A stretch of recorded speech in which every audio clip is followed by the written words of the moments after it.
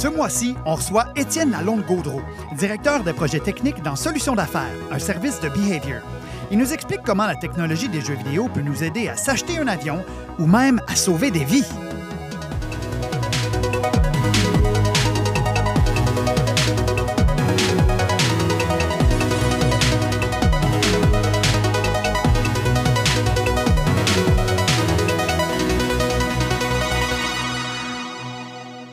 Bonjour tout le monde ou bonsoir, on ne sait pas à quelle heure que vous écoutez ça. Bienvenue à Transformer l'imaginaire en jeu, un podcast de Behaviour interactif. Je m'appelle Antoine Caillouette, c'est moi votre animateur. Puis je suis en compagnie de Frico Dussault, productrice de ce merveilleux podcast. Salut Frico. Salut Antoine. Comment ça va aujourd'hui? Ça va super bien. T'as l'air de bien aller, t'as l'air rayonnant. Oui, de bonne merci. humeur. Mais pas que t'as pas l'air de bonne humeur normalement, t'as toujours l'air heureuse, de bonne humeur. Mais là, particulièrement. Oui, on a une belle journée aujourd'hui. Comment ça? Chez Behaviour, parce que c'était une journée de célébration. Hein? De célébration de quoi? Plusieurs fêtaient leurs 2 ans. Leurs 2 ans? Mais là, c'est peut-être pour ça que j'ai pas été invité. Moi, j'ai 35 ans.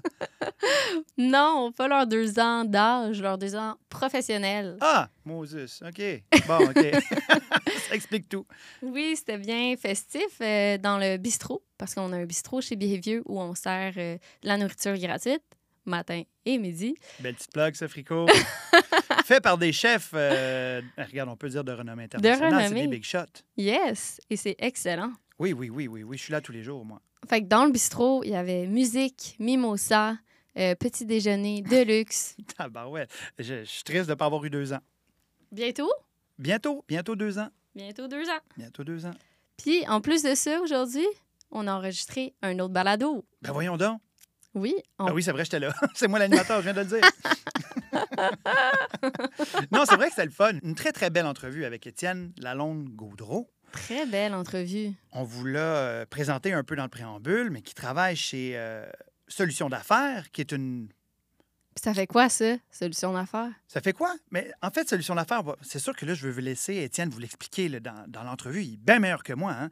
Mais en gros, si je lis le dictionnaire Behaviour, Solutions d'affaires, c'est la transposition des apprentissages de l'industrie du jeu vidéo au service des entreprises. C'est quand même merveilleux, ça. Hein? Là, vous vous demandez, ben oui, est-ce que tu peux nous donner plus de détails? Oui, dans quelques secondes, dans quelques minutes. Étienne va tout vous expliquer ça avec des exemples concrets de ce qu'il fait dans sa vie. Comment, en fait, il part en nous expliquant d'où il vient, où il va. Il va nous parler, il nous parle aussi, bien évidemment, de son début chez Behaviour dans le monde du jeu vidéo, mais aussi où il voit aller la technologie des jeux vidéo dans le service des solutions d'affaires. Très, très, très intéressant. J'étais pendu à ses lèvres. Oui, moi aussi d'ailleurs. Écoutez, on conclut notre petite introduction en vous disant... Bon balado!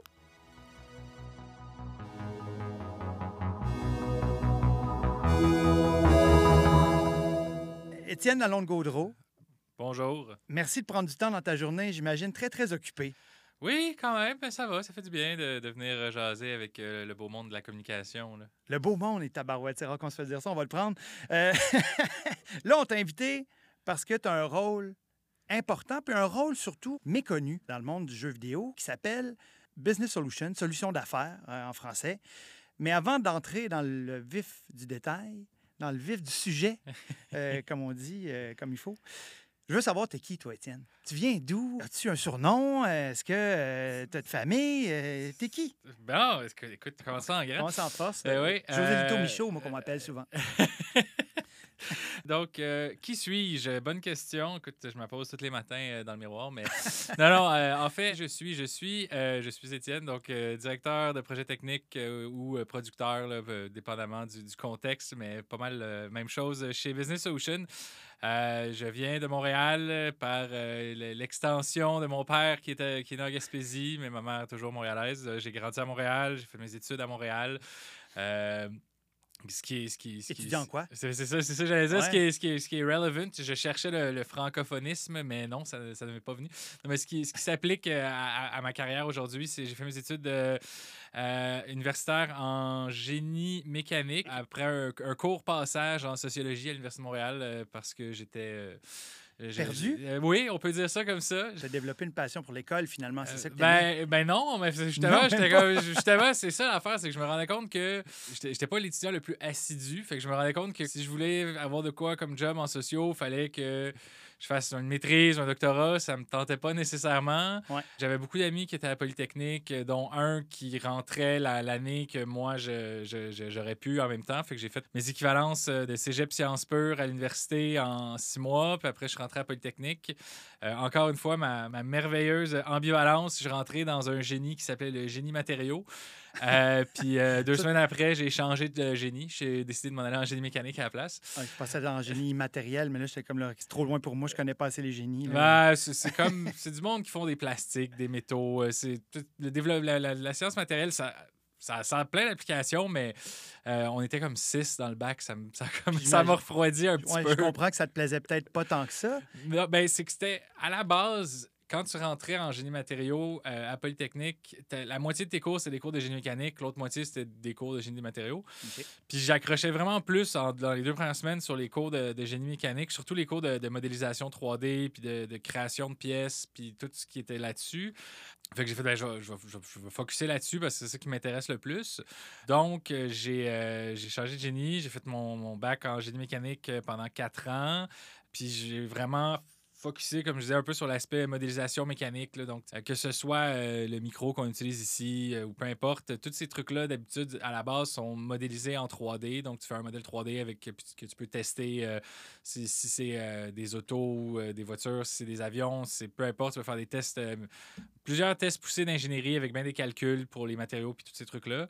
Je commence à comprendre tranquillement là, ce qui t'a amené dans le monde du vidéo. Puis dans le fond, j'ai fini mon bac là-dedans, puis je me suis en allé dans une compagnie qui faisait de la consultation. Là, donc, que tu vas travailler dans telle compagnie pendant X temps. Okay. Fait que j'ai fait mon premier mandat, c'était super cool, j'étais tout excité parce que c'était pour une écurie de Formule 1, parce qu'on avait des clients qui étaient en Formule 1, fait que c'était la fine pointe de la technologie. Mais tu sais, je faisais une très petite partie, là, je venais de graduer de l'université. J'ai failli déménager en Angleterre pour aller travailler là-bas. Ben, pour cette compagnie-là. C'est qui est au UK?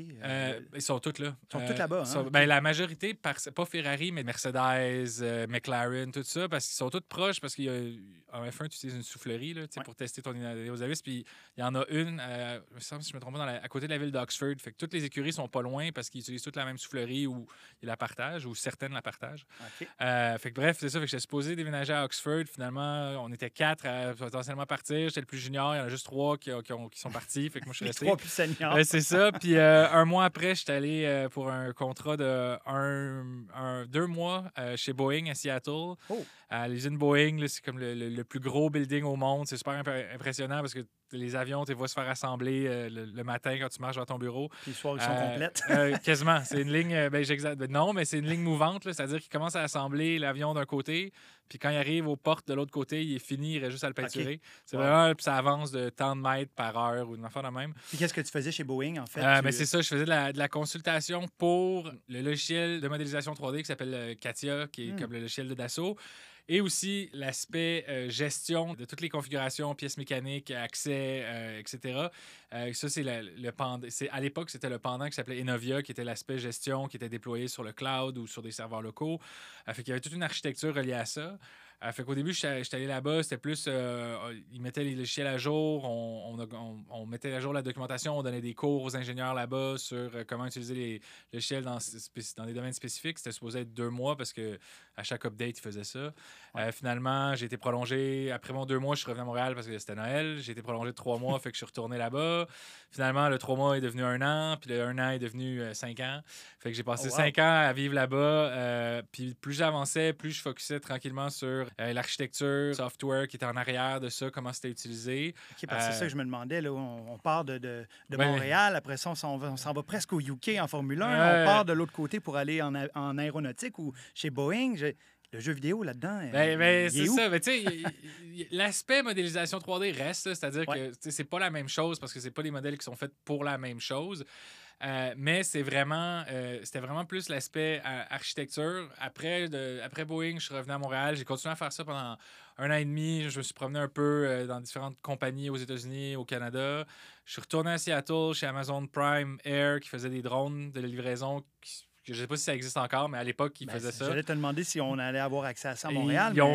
Quand j'étais là-bas, ils ont fait des tests au Canada. C'était super compliqué. Là, tant que tu n'as pas des lois à l'étendue du pays, ben, tu peux pas déployer tes drones puis dans chaque ville.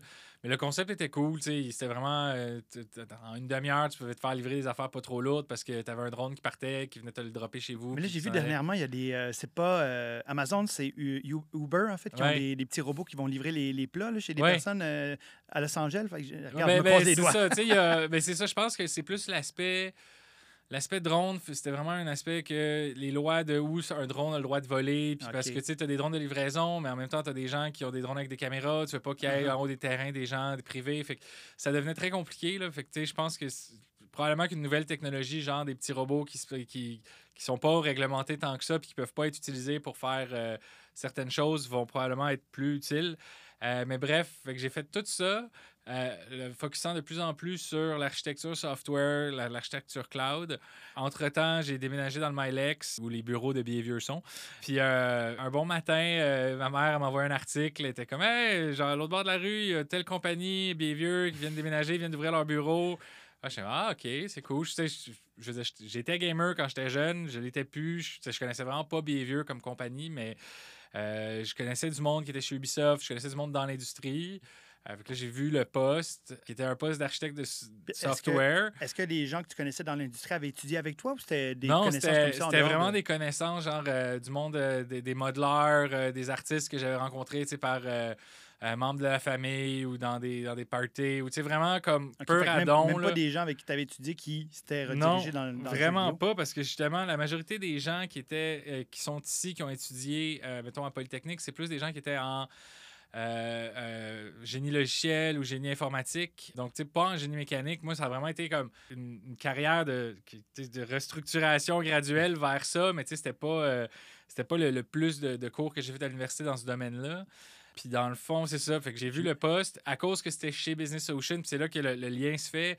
De ma connaissance, ça a peut-être changé depuis, mais à l'époque, c'est la première fois que Behaviour engageait un architecte solution.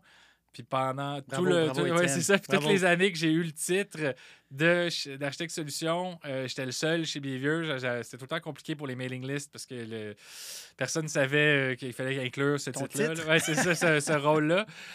Mais bref, c'est ça qui a fait, parce que Business Solution avait à l'époque, c'était un gros contrat avec une compagnie d'assurance. Il y avait beaucoup d'architecture à faire. Il y avait beaucoup d'architectes de solutions chez la compagnie d'assurance. Quand on parle d'architecture, c'est quoi exactement? Parce que là, moi, je suis un gros noob, là, comme on dit dans le monde du jeu vidéo, mais l'architecture, pour moi, c'est des bâtiments, des trucs extérieurs. C'est le même principe. Si tu penses à l'architecture d'un bâtiment, tu as tes fondations, tu as ta tuyauterie, tu as ton câblage électrique, tu as tes pièces, tes murs, etc. Mais si tu regardes... surtout en termes de cloud, si tu regardes, mettons que tu fais une solution, un bon exemple, là, Dead by Daylight, on a en arrière un back-end, donc ce que les gens ne voient pas en arrière, mais qui traite le data, qui associe les joueurs à leur compte, qui permet de générer des campagnes, traiter de l'inventaire.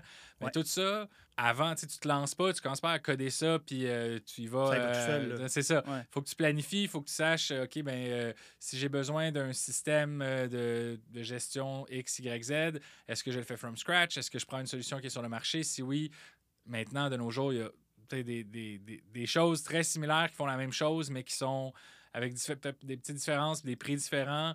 Il y en a plein. Fait que, il faut que tu saches, OK, j'évalue les différentes possibilités, laquelle on choisit. Ça va être ma fondation, par exemple. Puis après ça, OK, je vais venir ajouter tel système. J'ai besoin de caching pour telle information. Mais toutes ces choses-là, d'habitude, c'est un architecte de solution ou un directeur technique. Il faut faire un plan, puis après ça, faut faire un plan, il faut réfléchir à qu'est-ce qui va être quoi, comment les systèmes vont être connectés. Dans le cas de la compagnie d'assurance, ils venaient nous voir. Eux, ils lançaient un nouveau portail. Ils voulaient ajouter des éléments de jeux vidéo. À l'époque, c'était beaucoup la mode de la gamification. Donc, comment appliquer des concepts de jeux vidéo à des domaines comme l'assurance, le bancaire, etc. Des concepts d'évolution, que les gens soient plus investis que juste aller sur la plateforme une fois par 3 mois quand ils ont besoin de faire une demande en assurance. Donc, c'est ça. Fait que cette compagnie-là, elle avait beaucoup d'architectes de solutions. Puis Behaviour, était comme on a besoin d'un architecte solution qui va pouvoir dialoguer avec ces gens-là pour faire la documentation puis les choix nécessaires pour que notre équipe qui travaille avec eux puisse amener les bonnes choses. Parce que c'est ça, en fait, que je me demande, c'est le solution d'affaires, en fait, ce que c'est que... Ce que je comprends de ce que tu me dis, c'est qu'on utilise un peu les technologies de jeux vidéo dans un contexte hors du jeu vidéo? Oui, est-ce que c'est un peu ça que vous commencez à faire avec la compagnie d'assurance? Ben non, c'est ça. Maintenant, c'est 100% ça. À l'époque, on était très, très... on va dire différent du reste de Behaviour. On était peut-être même plus proche de ce qu'aujourd'hui on appelle Corpo Apps ou Central Tech, là, ce qui est en charge de nos systèmes corporatifs ou de notre back-end, comme je décrivais tantôt, qui est sur Dead by Daylight, qu'on fait maison. Mais à l'époque, c'était plus web. Donc, on travaillait sur des technologies web. On avait quelques artistes, quelques designers pour le UX, UI. On essayait, avec nos directeurs créatifs, on essayait de mettre en place des éléments de jeux vidéo, de gamification, de ludification, mais on était encore très loin des technologies de jeu. Puis là, avec le temps, en évoluant, on a fait certains mandats. En fait, je dis ça, c'est pas vrai. Notre premier vrai gros mandat... Commence pas à nous mentir, Étienne. C'est ça, la confiance va se briser. C'est parce que c'est arrivé, ça a commencé avant que je sois là, mais notre premier vrai gros mandat, c'est un mandat en aéronautique. Puis ça, on utilisait des technologies de jeu. On utilisait Unreal, qui est un des deux plus gros moteurs de jeu sur le marché. Avec Unity, c'est... Ouais. C'est ça, les deux plus gros étant Unreal et Unity, avec je veux juste te montrer que je connais des choses, ça paraît, écoute... on n'est pas que des gens de communication, on le regarde. Non, mais là, je serais un peu déçu si vous connaissiez pas ça non plus. Là. Non. On a fait nos devoirs. mais c'est ça. Donc, on avait un projet en aéronautique qui était un configurateur d'avion qui permettait aux gens de configurer leur avion puis de voir le rendu final dans un moteur de jeu. Donc, beaucoup plus réaliste que très, très proche de la réalité. Ouais. Ça, c'est le premier vrai mandat qu'on a fait qui était à mi-chemin parce qu'on avait des technologies en arrière qui étaient plus web, mais on avait aussi l'utilisation d'un moteur de jeu. Puis c'était très connecté avec ce que je faisais avant parce qu'on prenait des modèles d'ingénierie comme j'en faisais chez Boeing, puis on les convertissait pour qu'ils puissent être ingérés dans un moteur de jeu avec des performances correctes, puis que les gens puissent se promener, puis voir toutes les configurations possibles, puis voir un bon rendu des matériaux, du cuir, du tapis, peu importe. Ça, c'est pour les gens qui voulaient... Acheter un avion. Acheter l'avion. Oui, puis c'était à la base, c'était pour... parce que c'était un processus qui était très différent. Là. Donc, tu sais, dans le temps, tu avais quelqu'un qui arrivait avec un catalogue avec des échantillons de tapis, des échantillons de bois, puis là, tu regardais. Ouais. Sauf que juste quand tu fais une cuisine ou peu importe, là, j'ai pas fait de travaux chez nous, mais j'imagine. Moi, je suis encore locataire, fait que tu parles pas à bonne personne. Tu regardes juste des tuiles de céramique, puis tu sais, genre, tu vois un petit échantillon, mais tu sais pas de quoi ça va avoir l'air sur un mur. Juste de peinturer, oui, c'est ça, exact. Ouais. Fait que, tu sais, quand c'est un investissement, tu sais, quand tu as beaucoup, beaucoup d'argent et que tu achètes un jet, tu veux qu'il soit à ton goût si tu l'achètes vraiment from scratch complètement. Et ça peut arriver que les choix, une fois que l'avion commence à être assemblé, tu vas le voir et tu n'es pas satisfait. Ça m'est arrivé que c'est très fâchant. Ouais, je sais, mais tu as la face de quelqu'un qui magasine les jets aussi. Là. Puis qui se fâche facilement. Ouais,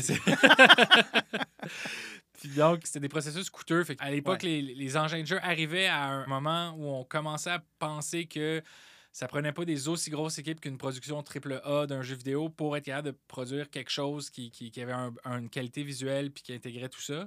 Mm-hmm. Donc, ça a été le premier projet. Après, on a fait beaucoup plus de projets web. Puis, éventuellement, on a regardé on a internalisé, on a regardé, on a fait, on est Behaviour, on est le plus gros studio canadien indépendant. On a des jeux, on fait des jeux pour d'autres. On utilise à travers toute la compagnie les engins de jeu puis les technologies de jeu.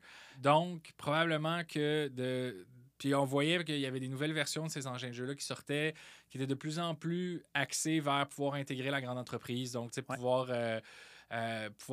aider les compagnies automobiles, pouvoir prendre les modèles d'ingénierie puis les traduire dans un engin de jeu. Fait qu'on a graduellement focusé de plus en plus sur ces technologies-là jusqu'à aujourd'hui où on est maintenant. On fait que des projets de jeux vidéo, mais en partenariat avec la grande entreprise. Donc, il y a de plus en plus d'adoption en grande entreprise de ces engins de jeu-là parce que, comme je disais, ça prend plus des énormes équipes. Puis ce qui vient directement, la version de base du jeu qui vient avec une licence est assez puissante puis peut faire tellement de choses que ces grandes entreprises-là veulent commencer à s'en servir parce qu'ils voient les possibilités.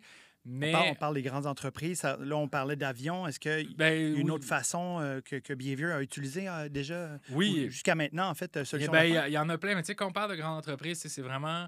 c'est super varié, là, automobile, aéronautique, ferroviaire, simulation, de plus en plus de simulations immersives, beaucoup de réalité mixte, de réalité augmentée, du entertainment, donc des partenariats plus avec des concepts d'entertainment, mais qui sont séparés du jeu. Donc, tu sais, puis là, il y a plein d'exemples que je peux te parler maintenant ou plus tard. C'est à ton choix. Allons-y, en fait, parce que je suis curieux de voir des Oui. exemples de ce que vous faites chez Solutions d'affaires. Là. Moi, j'ai entendu parler entre les branches. Je pense que c'est là où tu t'en allais, mais Times Square, avec est-ce que ça serait un peu la réalité mixte, dans le fait? Times Square, c'est un bon exemple parce que ça couvre vraiment tous les aspects de ce qu'on appelle du entertainment quand nous, on en parle dans Solutions d'affaires.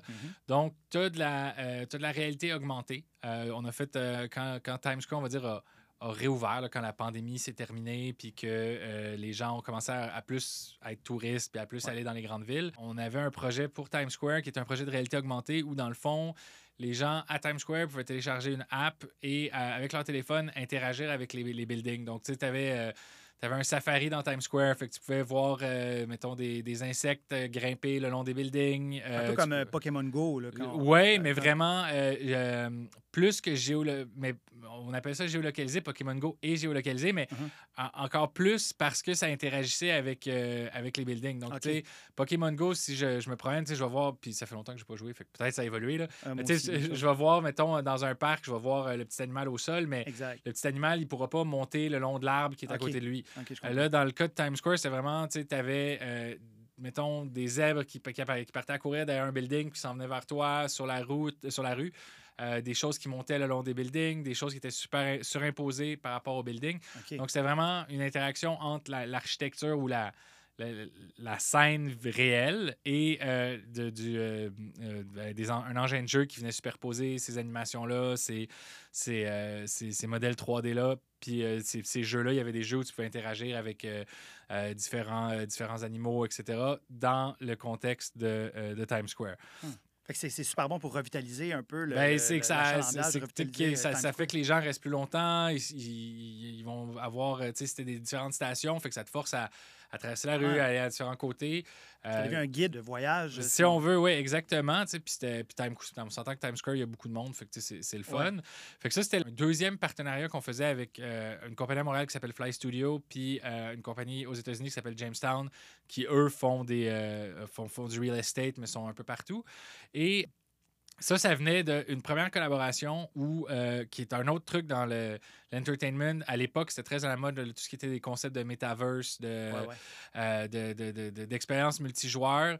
Puis dans le fond, nous, ce qu'on a fait avec eux, c'est eux étaient propriétaires de l'événement du décompte du jour de l'an à New York. Donc, à chaque année, télévisé, c'est vu par des centaines de millions de personnes. Tu as la boule disco qui descend à minuit. Ryan Seacrest. Oui, exact. Ouais. Ryan Seacrest, The Rock, toutes ces choses-là. Donc, on avait fait...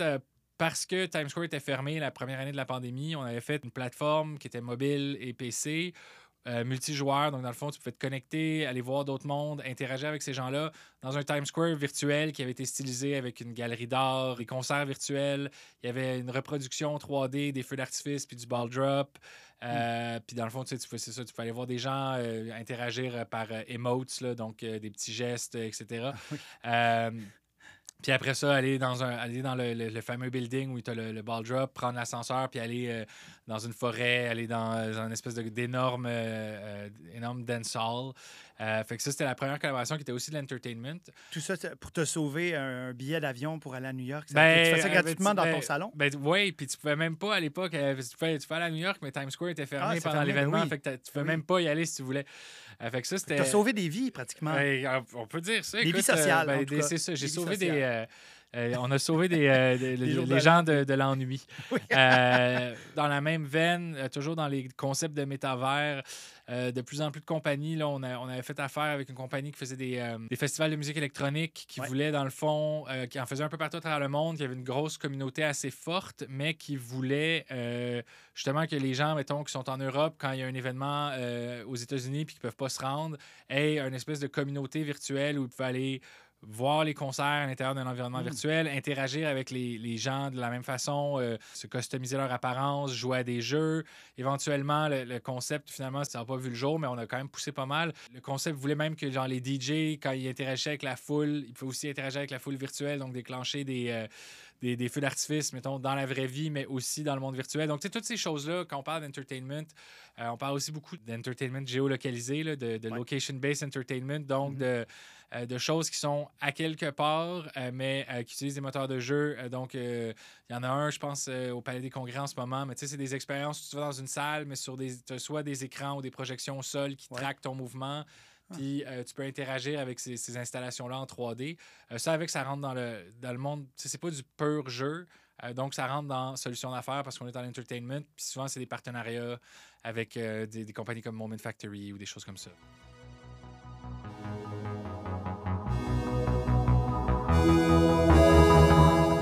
Je sais qu'on a un client là, ferroviaire, que vous avez utilisé les technologies de jeux vidéo pour que un environnement dangereux le devienne un peu moins, je pense. Oui, bien, puis tu sais, là, c'est...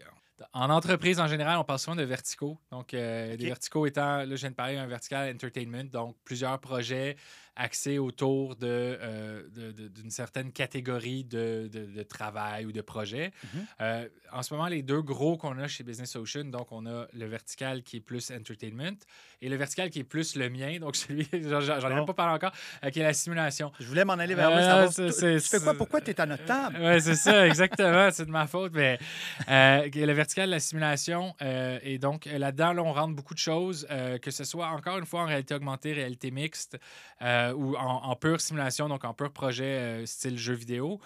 Puis bon, pour revenir à ce que tu as entendu entre les branches. Je me tiens beaucoup dans les arbres. C'est ça, je vois ça. Je suis très en dans le domaine ferroviaire, on a fait un projet en partenariat avec une compagnie qui a des gares de triage. Une gare de triage que j'ai visitée parce que, genre, apparemment, ça faisait partie de ma description de tâche à l'époque. Tâche connexe. Exactement, toute tâche connexe. Donc, les compagnies, une gare de triage, c'est où les trains sont assemblés. En fait, là, exemple, je ne suis pas un expert, mais tu as un bateau container qui arrive à Montréal. Là, il y a plein de containers qui sont mis sur différents trains. Puis après, tu as des trains qui arrivent de la Colombie-Britannique, tu as des trains qui arrivent des États-Unis, tu as des trains qui arrivent de partout. Ouais. Ça arrive dans une gare de triage et là, c'est désassemblé et réassemblé pour la destination. Donc, tu vas prendre certains wagons qui sont sur un train, les mettre sur un autre. Tu vas tous les assembler pour que le train, mettons, qui part de Montréal, puis tous les wagons qui s'en vont en Colombie-Britannique, ben, ils soient sur le bon train. Okay. Donc ça, c'est des gens, dans le fond, c'est dangereux. C'est des trains. Un train, tu n'arrêtes pas ça. Je viens de claquer les doigts là, pour ceux qui ont entendu un son étrange. On le garde dans l'univers du podcast, c'est parfait.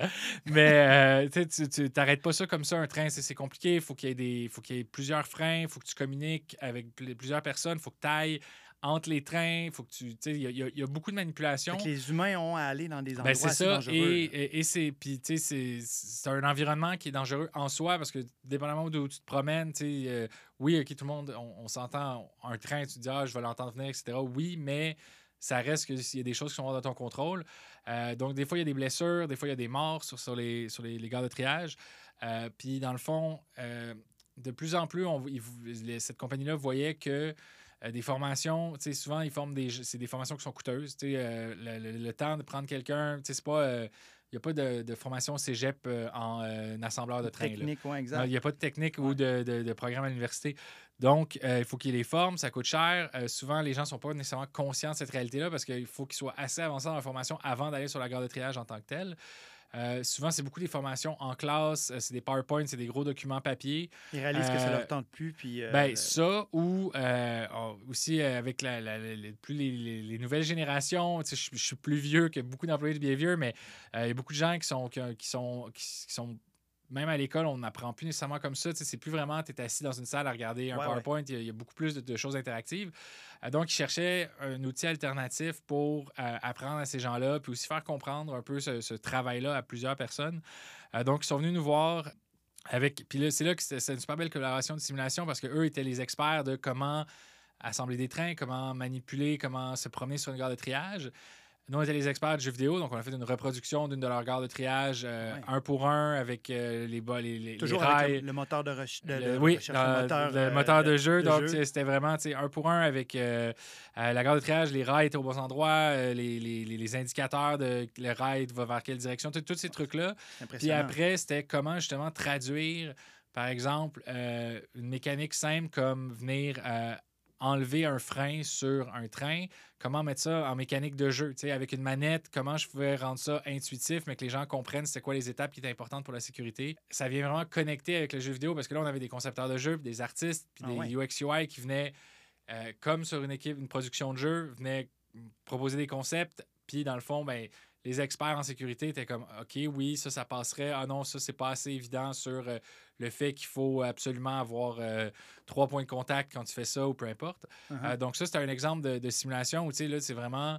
Tu pars le logiciel, tu choisis ton scénario, tu te fais expliquer, tu te mets ton équipement de sécurité, tu rentres sur la gare de triage.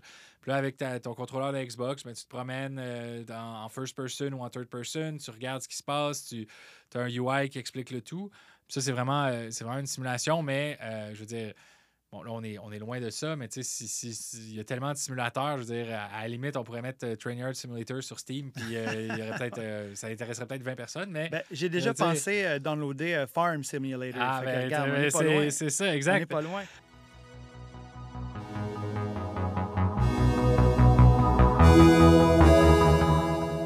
Ça me fait me demander, en fait, c'est quoi? Est-ce que vous avez un profil d'employé, si on peut dire, un profil de gens que vous aimez avoir chez Business Solutions, que vous recherchez? Oui, ben oui. C'est comment on fait pour se rendre, en fait, dans Business Solutions? C'est ça qui est un peu particulier parce que tu as deux aspects. Tu as un aspect qui est, on n'utilise pas nécessairement les moteurs de jeu. Souvent, on a des restrictions ou pas des complications, mais des challenges techniques qui sont pas plus difficiles que le jeu, mais qui sont différents. Puis, tu sais, je vais donner un exemple très... qui n'est pas parlant pour tout le monde, là, mais souvent, en jeu vidéo, on utilise des LOD. J'oublie toujours le level of... attends, là, ça va me venir. Je vais te regarder les yeux vides. Ouais, mais... c'est ça. Mais non, mais tu sais, quand tu es tellement habitué d'utiliser l'acronyme que tu oublies... On pourra peut-être le préciser dans notre conclusion. Regarde, Oui, level of detail. Detail. J'avais le design qui venait en tête, puis c'était comme, je sais que c'est pas ça. Mais level of detail, donc tu utilises les LOD, donc en fonction de ton champ de vue, par exemple, tu n'es pas obligé d'avoir quelque chose qui est très, très loin dans le champ de vision de ton personnage ou qui est en périphérie du champ de vision, aussi détaillé que ce qui est proche. Puis au fur et à mesure que tu avances, ben là, tu viens utiliser des choses plus détaillées. Fait que si je suis dans une map dans un jeu puis que j'avance en ligne droite, ben ce que je vois au loin peut être beaucoup moins détaillé parce que c'est loin dans mon champ de vision. Puis plus je m'approche, plus le détail va être appliqué ou il va avoir, tu vas avoir, mettons, 4 niveaux de détail différents de la même chose. Puis plus tu en es proche, plus tu viens augmenter le niveau de détail. Mais là, on travaille sur un simulateur de vol avec une compagnie. Et parce que ça va être utilisé... Aérienne, j'imagine? Peut-être. Puis parce que ça va être utilisé par des vrais pilotes, mais on ne peut pas utiliser ça. Donc, il faut toujours que ça soit la définition la plus élevée, même si c'est à... Bon, j'exagère, mais genre 5 km dans l'eau. Mais si c'est visible, même si c'est loin, on ne peut pas utiliser le niveau de détail. Ben, ça fait en sorte que ça demande beaucoup d'optimisation parce qu'on s'entend que pourquoi on utilise des niveaux de détail, c'est pour minimiser l'optimisation ou pour que les performances soient bonnes en pouvoir mettre en avant de ce que tu vois avec des choses beaucoup plus détaillées, beaucoup plus flash, etc. Fait que c'est des challenges qui sont différents. Mais qui sont super intéressants. Donc, quel genre de personnes on recherche? Ben, c'est ça. Tu sais, c'est des gens qui ben, on a différents profils, là, je veux dire. Tu as par exemple des gens qui ont fait leurs études. Puis là, j'ai travaillé longtemps avec des programmeurs, fait que souvent mes exemples sont plus reliés à la programmation, mais c'est valable pour artistes, VFX, peu importe, animation, etc. Donc, pour côté programmation, souvent c'est des gens, mettons, qui ont fait computer science, génie logiciel ou une technique en informatique plus générale, pas nécessairement axée sur le jeu vidéo, parce que maintenant, tu as de plus en plus de programmes qui ont une spécialisation en jeu vidéo ou qui sont axés en jeu vidéo, que ce soit universitaire ou cégep ou autre. Mais souvent, fait que ces gens-là se sont des fois ramassés dans une compagnie de jeux vidéo pour faire de la programmation, mais à quelque part, ils sont comme, oui, mais après avoir fait un peu de jeu, j'aimerais ça faire quelque chose des applications différentes. Parce que je ne veux pas dire plus réel, parce qu'il y a des jeux qui sont très réalistes très, aussi. très réalistes ou qui aident les gens sur plein de choses. Mais on s'entend, c'est des applications en entreprise. Donc, ça ne vient pas nécessairement chercher les mêmes enjeux. Plutôt, je parlais d'empêcher les gens de se blesser, d'empêcher les gens de mourir ou de former...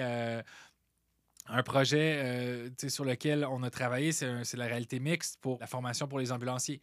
Donc, c'est pas les mêmes enjeux, c'est les mêmes technologies. Fait que des fois, tu as fait tes études, tu t'es développé une expertise en moteur de jeu, en simulation graphique ou peu importe. Puis là, tu te dis, ah, mais tu sais, je veux garder cette expertise-là. Je veux pas avoir fait ça pendant 7 ans puis pas l'utiliser. Mais je veux que l'application soit différente. Je veux travailler dans le domaine de l'architecture ou je veux travailler dans le domaine de l'automobile. Je suis un super passionné de voitures, puis j'aimerais ça être capable d'utiliser le modèle exact de mon auto que je me suis acheté dans un jeu. Mais ça, c'est des choses qui sont discutées en ce moment. C'est des choses qui sont en train de se faire. Donc, côté profil, tu as soit ça ou tu as soit justement des gens ou l'inverse, c'est-à-dire des gens qui veulent pas faire de jeu, qui sont en grande entreprise dans ces secteurs-là, mais qui veulent avoir on va dire le dynamisme d'une compagnie de jeu sans faire du jeu. Parce qu'on s'entend, parce que Business Solutions est chez Behaviour, parce qu'on est à part entière chez Behaviour, on a la même qualité de vie, les mêmes avantages que n'importe qui chez Behaviour. On est super bien traité. mais on côtoie justement des artistes. On participe à des playtests de jeux qui s'en viennent que Behaviour va lancer éventuellement ou sur lesquels Behaviour travaille. Fait qu'on a tout cet aspect-là qui est plus ludique, mais en travaillant dans un domaine qui est un petit peu, pas plus sérieux, nos équipes sont pas plus sérieuses, mais qui est différent, donc dont les résultats ou ce qui est livré à la fin est un peu plus axé justement sur du domaine un peu plus sérieux souvent, sauf en entertainment, là je parle de simulation. Donc c'est ça, fait qu'on parle de profils comme ça, des gens qui veulent travailler dans une ambiance comme ça. C'est ça, on se parlait l'autre fois, là, qu'il y en a, des fois, il y a des gens qui ont besoin de se renouveler un peu plus rapidement. S'ils décident d'aller travailler pour un simulateur de vol, mais là, tu vas que faire ça. Tandis qu'ici, les projets vont s'enchaîner. C'est ça, les projets changent. Il y a un beaucoup plus gros éventail.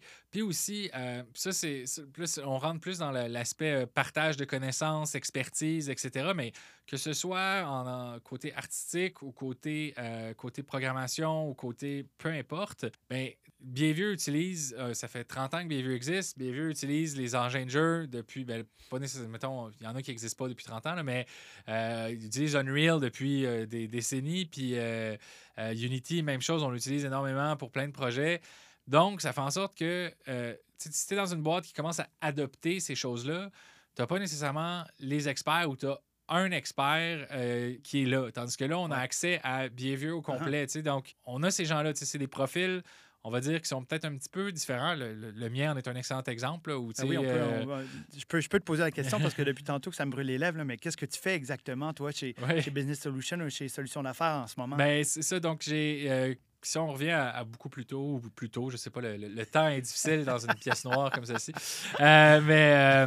Donc, dans le fond, je suis rentré plus technique. Donc, j'ai fait je suis rentré architecte solution. Après, j'ai été lead architecte solution. Après ça, on a fait le projet qui était plus... on a fait un projet qui était plus axé jeux vidéo, qui était un petit peu en dehors de mon expertise, mais j'avais beaucoup de partenaires techniques. Puis ça, graduellement, j'ai commencé à faire un petit peu plus de gestion de la production, un petit peu moins de technique. Je faisais un peu des deux. Puis là, je gardais un peu les deux chapeaux parce qu'on avait des plus petits projets chez Business Solutions. Puis graduellement, les projets sont devenus plus gros. Jusqu'au jour où c'était un petit peu comme... tu peux pas garder les deux chapeaux à long terme. Ça prend un choix. Le choix-peau. Oui, c'est ça, exactement. Ça m'a pris du temps parce que j'ai lu les Harry Potter en anglais. Mais donc, c'est ça. Ça m'a pris... ça fait que là, il fallait que je choisisse un petit peu.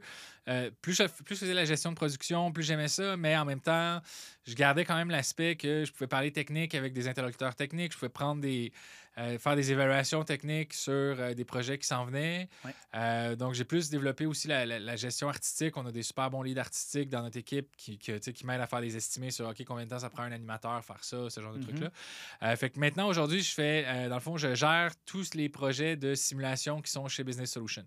OK. Donc, c'est pour ça que je disais directeur, projet technique, producteur, parce que c'est un mélange des deux, mais... Tu as choisi entre les deux chapeaux, mais finalement, tu as choisi un gros chapeau. Là. Ben oui, ben c'est ça, mais tu sais, c'est super intéressant, puis tu sais, on a des super belles équipes, puis on a plein de beaux projets, fait que tu sais, c'est le fun. Mais c'est ça que je fais au quotidien, donc tu sais, c'est beaucoup de s'assurer que les projets suivent le cours, qu'on respecte les échéanciers du client, mais aussi en même temps qu'on guide les clients, parce que des fois, justement, ça prend... Il y a une incompréhension un peu de... Ben, c'est des domaines différents, tu sais, temps. de moins en moins, parce que les gens utilisent de plus en plus les jeux vidéo, puis c'est un modèle d'affaires qui commence à être connu, mais ça reste que souvent, tu sais, c'est des compagnies qui n'ont pas nécessairement l'habitude de travailler avec des artistes ou qui... puis là, j'ai comme un flash en parlant de ça, mais quand je parle de grosses différences entre un projet jeu vidéo et un projet solution d'affaires, ben, en fait, l'itération est différente. C'est-à-dire que, tu sais, normalement, quand tu travailles avec des gens en jeu vidéo, ils comprennent c'est quoi les différentes étapes. Fait que, tu sais, si je veux, mettons, juste tester une mécanique, ça peut être des bonhommes allumettes 3D qui, tu sais, que je dis, OK, ce qu'on veut tester, c'est si je frappe là, ça fait ça, etc., ou tel concept de jeu. Puis ça peut être très, très laid visuellement, mais la mécanique est là, puis OK, c'est le fun, on va pousser. Ils comprennent qu'il va y avoir quelque chose Ben, par-dessus. c'est ça, exact. Tandis que souvent, moins maintenant, mais surtout nos premiers projets, nos interlocuteurs, ben, dans le fond, c'est comme OK, on va faire une compagnie de jeux vidéo, comment ça que c'est pas beau? Puis là, t'es comme moi, mais ça vient plus tard. Puis le truc aussi, c'est que je dis souvent ça, mais d'habitude, un projet Business Solution est livré. Puis quand je veux dire est livré, je dis pas studio livre pas ou digital livre pas, c'est que à partir du moment qu'on commence sur un projet, d'habitude, ça va finir dans les mains du client, puis ils vont s'en servir. OK. Fait que, souvent, les étapes comme des séries télé ou comme plein de choses, un jeu vidéo a plusieurs étapes, puis à chaque étape, ça peut être la mort du projet. Là. Donc, ça peut être que tu arrives, tu as fait ton prototype, le prototype est le fun, OK, oui, on passe à la prochaine étape. Tu arrives à la deuxième étape, puis là, non, finalement, le facteur fun n'est pas assez important pour l'argent qu'il faudrait investir pour Ça fait l'amener. 6 mois que tout le monde travaille c'est là-dessus, ça, puis exact. ça se fait zigouiller. Ouais. Exactement. Fait que, des fois, tu côtoies du monde qui sont chez Studio, que ça fait 3 ans chez Behaviour, qui sont chez Behaviour, puis qu'ils ont travaillé sur 2-3 projets, puis que ces projets-là, personne à l'extérieur de Behaviour les a jamais vus. Ils n'ont pas pu dire à leurs parents hey, j'ai fait ça, va le downloader sur l'App Store ou peu importe. Ils peuvent le dire, mais personne ne va le croire. C'est ça, exactement. Comme, dans le fond, ils ne travaillent même pas chez Behaviour, mais ça, c'est une autre chose. Mais, il y a besoin d'aide. fait que, tandis que nous, nos projets, ben, justement, d'habitude, à partir du moment qu'on commence, ils vont se rendre jusqu'à... On négocie sur une entente, mettons, sur 2 ans, puis à la fin du 2 ans, ben, le projet est livré. Mais ça fait en sorte que, justement, on peut se permettre de commencer à mettre l'emphase sur le visuel un petit peu plus tôt parce que nos clients ont besoin de voir ça. Ils n'ont pas besoin nécessairement... Ils ne focusent pas nécessairement sur la mécanique du jeu ou sur... Ils focusent sur, OK, mais moi, je veux savoir que ma gare de triage, que tu allais prendre des photos, puis je t'ai donné un scan satellite de ça. Je veux la reconnaître. Ben, c'est ça, exact. Ouais. Je veux me mettre les pieds dedans puis être comme, OK, ouais, c'est vraiment ma gare de triage. Fait souvent, on met l'accent plus en avant sur le visuel. Puis après, ben justement, l'optimisation vient après. Là, fait que c'est beau, mais ça prend un PC de fou pour le rouler. Puis aussi ça, tu sais, souvent... On n'est pas grande audience nécessairement. Nos produits ou nos projets, tout dépendant, il y en a que oui, il y en a qui s'adressent à, si possible, des centaines de milliers de personnes. Mais tu en as aussi qui vont être très... OK, on sait qu'à la fin, il va y avoir 500 utilisateurs, mais ces 500 utilisateurs-là vont s'en servir tous les jours au cœur de leur job pendant 2... C'est ça, exact. Puis aussi, souvent, nos produits ont plusieurs vocations. Je parlais du truc de gare de triage, mais là, on est en discussion pour, par exemple, potentiellement que ça soit dans les foires à l'emploi, que les gens comprennent rapidement, OK, ben avant même de dire si je suis intéressé de faire la formation ou pas, je vais aller jouer, je vais comprendre, OK, oui, je vois le visuel, je comprends c'est quoi une gare de triage, etc. C'est vraiment démocratiser la technologie, Ben, en c'est fait, ça. pour pas que ce soit que pour les grosses entreprises, mais que le commun des mortels puisse avoir un aperçu un peu de ce que c'est. Puis d'utiliser des nouvelles technologies.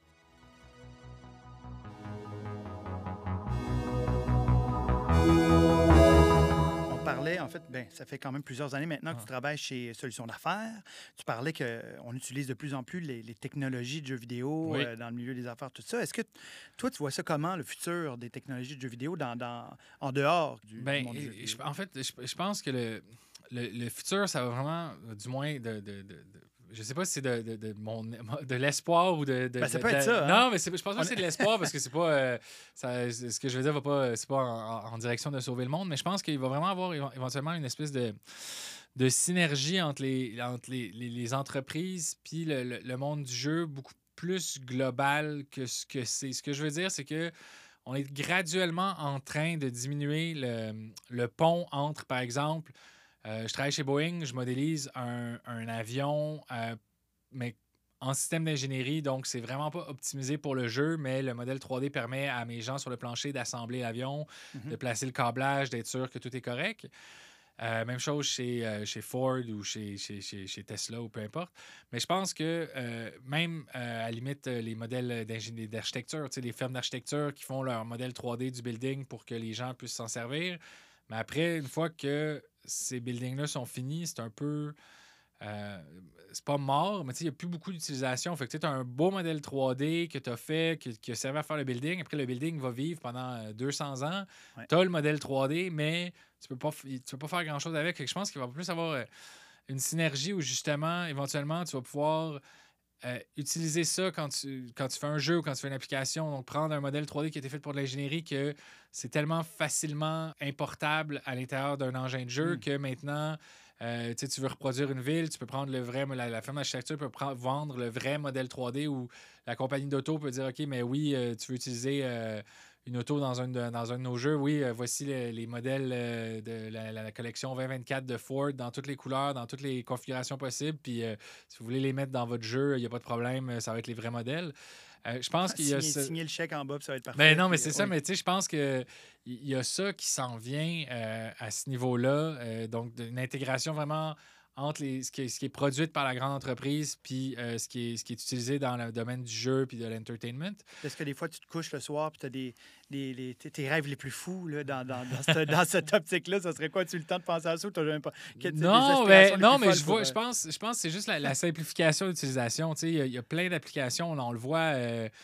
des gens qui font des chirurgies avec des robots, etc., des simulateurs de chirurgie. Mais je pense que si on est capable d'atteindre un réalisme puis quelque chose qui est assez poussé pour que la simulation soit vraiment, vraiment réaliste, bien là, veut pas, ça permet à des gens de passer beaucoup plus de temps à s'entraîner ou à se former sans, dans un cas, j'ai dit un cas chirurgical, je suis trop loin du domaine pour savoir, peut-être ça existe déjà, mais je me dis, si tu es capable d'avoir un simulateur de chirurgie qui simule vraiment le débit sanguin comme il faut, qui simule vraiment quand tu coupes un muscle, qu'est-ce qui se passe à l'intérieur duquel tu peux injecter... Je pense que j'ai déjà vu ça, des chirurgiens qui se pratiquaient avec des espèces de... Ils entraient leurs mains dans des mains. Oui, c'est ça, mais juste de manipulation puis de voir, puis c'est un peu ça qu'on a un de nos projets en réalité mixte qui est ça, c'est-à-dire que tu as des environnements virtuels puis à l'intérieur duquel tu peux injecter des simulations, fait que injecter des événements.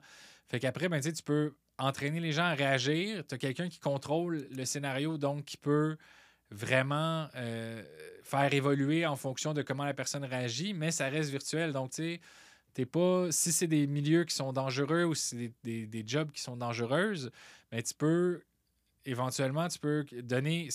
Oui, on s'entend, l'expérience réelle est toujours la meilleure chose, mais tu peux avoir des gens qui sont beaucoup mieux préparés au réel parce qu'ils ont pu passer du temps dans une simulation qui était extrêmement réaliste. Exact. Puis là, j'imagine qu'à un certain point, on peut mélanger l'intelligence artificielle avec les technologies. Exact. On arrive à faire parce que ça, tu n'as pas le choix parce que si tu veux avoir... en fait, pour avoir des simulations très réalistes, il faut que tu t'éloignes de plus en plus de ce qui est scripté. Donc, tu as besoin de modèles de génération en intelligence artificielle en arrière, que ce soit juste pour simuler une vraie conversation, faire escalader une vraie conversation, tu sais, que tu n'as pas besoin d'avoir tout le contenu pré-enregistré, etc. Fait que oui, l'intelligence artificielle va avoir des choses à faire. Il y a aussi beaucoup de choses... on parle d'entraîner des modèles pour une simulation avec l'intelligence artificielle pour que ça puisse évoluer puis être le plus réaliste possible. Fait que oui, il y a toutes ces choses-là dans le futur, mais je pense que c'est... En ce moment, le coût diminue graduellement. Là, ce que ça coûtait dans le temps pour faire un énorme projet, maintenant, ça coûte un petit peu moins cher ou la qualité va être beaucoup mieux pour le même prix parce que les technologies sont rendues à un point où est-ce que l'adoption en masse peut se faire. Fait que dans le fond, je pense que c'est ça, les prochaines étapes, c'est juste de pousser les technologies puis d'avancer dans des domaines différents, que ce soit la simulation, l'entertainment ou autre, là, mais il y a plein de possibilités. Là. Mais merci, Etienne Lalonde Gaudreau, je rappelle ton nom. Voilà. Un grand chef chez Solutions d'affaires, ou en tout cas, ça c'est selon moi. Merci. Merci beaucoup.